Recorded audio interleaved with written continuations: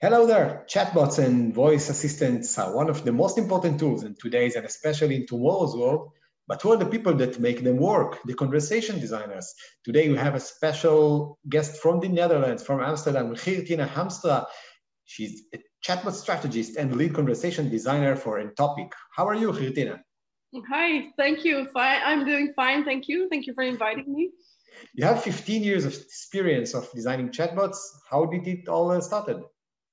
Well, it started actually by accident because my friend's brother had this tech company. And back in the day, Windows Live Messenger or MSN was a really popular platform.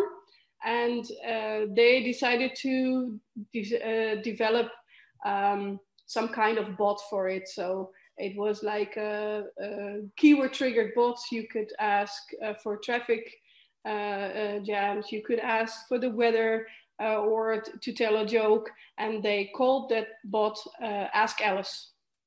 And after 2 days, the database collapsed because so many people were asking other stuff than the keyword triggers. Wow. For instance, who are you? They started cussing Alice because she couldn't answer those kind of questions, the simple questions.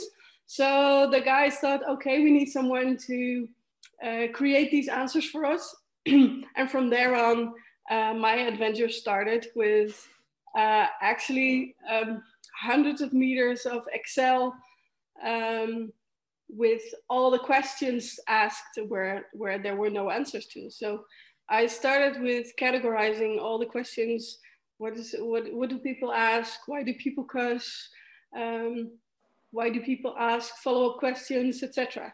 So that is where I start with World of Alice. And we ended up translating Alice in 5 different languages. So Alice went worldwide, and she had at the highest point, she had 5 million unique users all over the world. Per month? Per year? Overall. Wow, amazing. Yeah. You had like more than 100 chatbots, if I remember right. What is the one you're most proud of?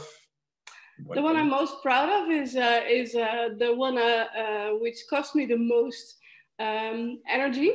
Okay. That was the Sweetie 2.0 chatbot. That was a virtual 10-year-old Filipinian girl who was used to detect webcam child sex tourism.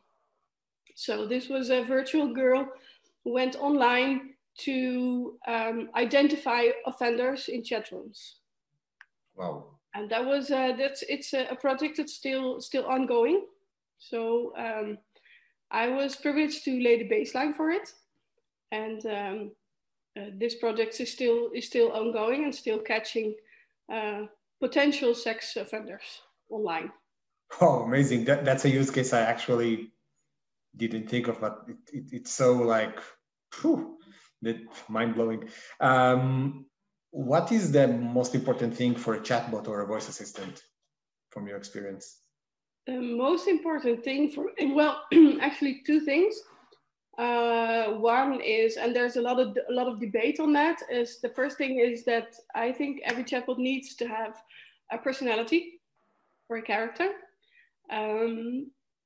For multiple reasons. For instance, if you are writing with more than one conversation designer on a chatbot, it is really important to have an extensive character written for this bot.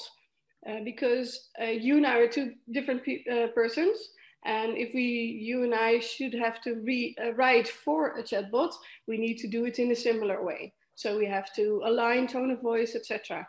So when you make a good bot persona, then multiple people can write on the right way for a chatbot. And the other thing is always have a good fallback option. So for a larger company, that means live chat maybe. And for smaller companies, that could even mean if a chatbot cannot answer the question, to have the bot ask, do you want to leave your email or your phone number so we can contact you afterwards? So I think a question should always have an answer. Hey, healthcare bots, let's talk about them. They're becoming more and more popular these days. Why is this happening? Well, I think healthcare is becoming increasingly expensive, and in general, people would like to have more and more personal contact with their general practitioner or about their problem. People, um, we are educated more, so we tend to ask more questions. So I think that healthcare chatbots can help with educating people or even starting a conversation about some kind of problem they have. For instance, for a general practitioner, but also in mental health, they can help. Yeah, today with the coronavirus and so many people quarantined, healthcare chatbots are also an essential way of like doctors to keep in touch with the customers, Exactly. the patients. Yeah. Yeah. Okay. And studies show also that people are more comfortable telling personal things to a chatbot than, for instance, a real person. Which leads us to like a hilarious anecdote I remember from our healthcare meetup. So tell us about like the funniest thing, most awkward thing that happened to you, like as a conversation designer. As a conversation designer, well, as a conversation designer, I tend to test a lot of chatbots, of course. And one day I was testing one of my old older no, well, I call them babies because when you're working 6 years on a chatbot, they're become like your children or your part of the family or something. So so one day I was testing this chatbot, which went over to a new platform and to another provider. So I was testing and said, oh, I thought could it answer this question or that question, and it was a pension fund. So in general, a real boring subject. So I was asking around, and also I asked the question, okay, what if my partner died? What happens with my pension? And then I was directly forwarded to uh, a, a person. So someone came to me and said, oh, I'm sorry, your partner died, etc., etc. And I felt really embarrassed because I was just testing the thing. So I immediately started apologizing and said, okay, I'm sorry, I'm so and so, and I'm just testing. This was one of my babies you were taking over, and I was just curious on how the chatbot was doing. And it went quiet for a while on the other side, and then an answer came. Um, so from a person who was also there, and he said, Edwin asks if you are Gertina. So apparently the colleague I worked closely together with from that company was also in the room, and they asked around, and so that ended up in a real fun conversation with the person I worked together. So Okay. that was nice. There was also a great story you told then about Bibi, one of your chatbots. Yeah. We created a chatbot for a general practitioner, which could answer all kinds of questions about general health. So I have a headache. Then Bibi would say, okay, I'm sorry you have a headache, but for how long did you have the headache? So, and then she could say, okay, now it's time to call your general practitioner to make an appointment. Or she could say, okay, this is a real severe case. You should go to the hospital. And we put a lot of empathy in that chatbot on the right points. So apparently people bonded with her. And the doctor had more and more experiences with patients coming to the counter and saying to the assistant there, can I talk to Bibi? Because she already knows what I have. So that was really a great compliment.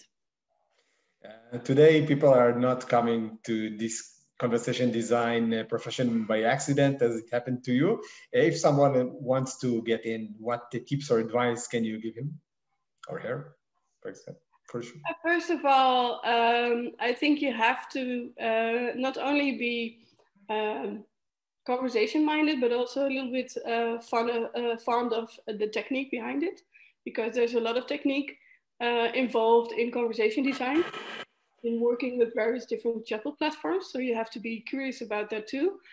And I think it's best to start with testing a lot of chatbots and seeing where they go wrong, or where you feel that a conversation can be improved, for instance. You could also look online for conversation design courses. There are many. And well, you could also go online and get in touch with conversation designers and ask them about their profession. I think if you interact with someone who is passionate about their work, then you can also see if it's something you would like to do. Okay, we have the elevator pitch part. Tell us about Entopic, the company you work for. Well, Entopic is a company which is a textile company. So my colleagues are all editors, online editors for larger companies especially in the Netherlands. And we write text for web and online.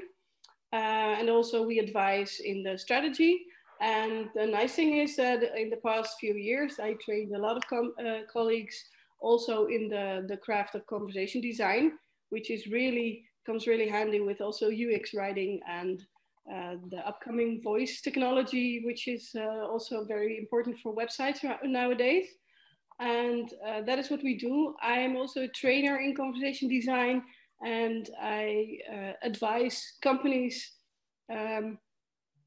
on maybe they want a chatbot, maybe a chatbot is the right way for them, or sometimes a chatbot is not the right solution. So I'm an advisor on those kinds of trajectories, and I always also advise on which platform to use. For instance, I can train their own people, but Entopic can also deliver trained conversation designers for a certain period of time or longer.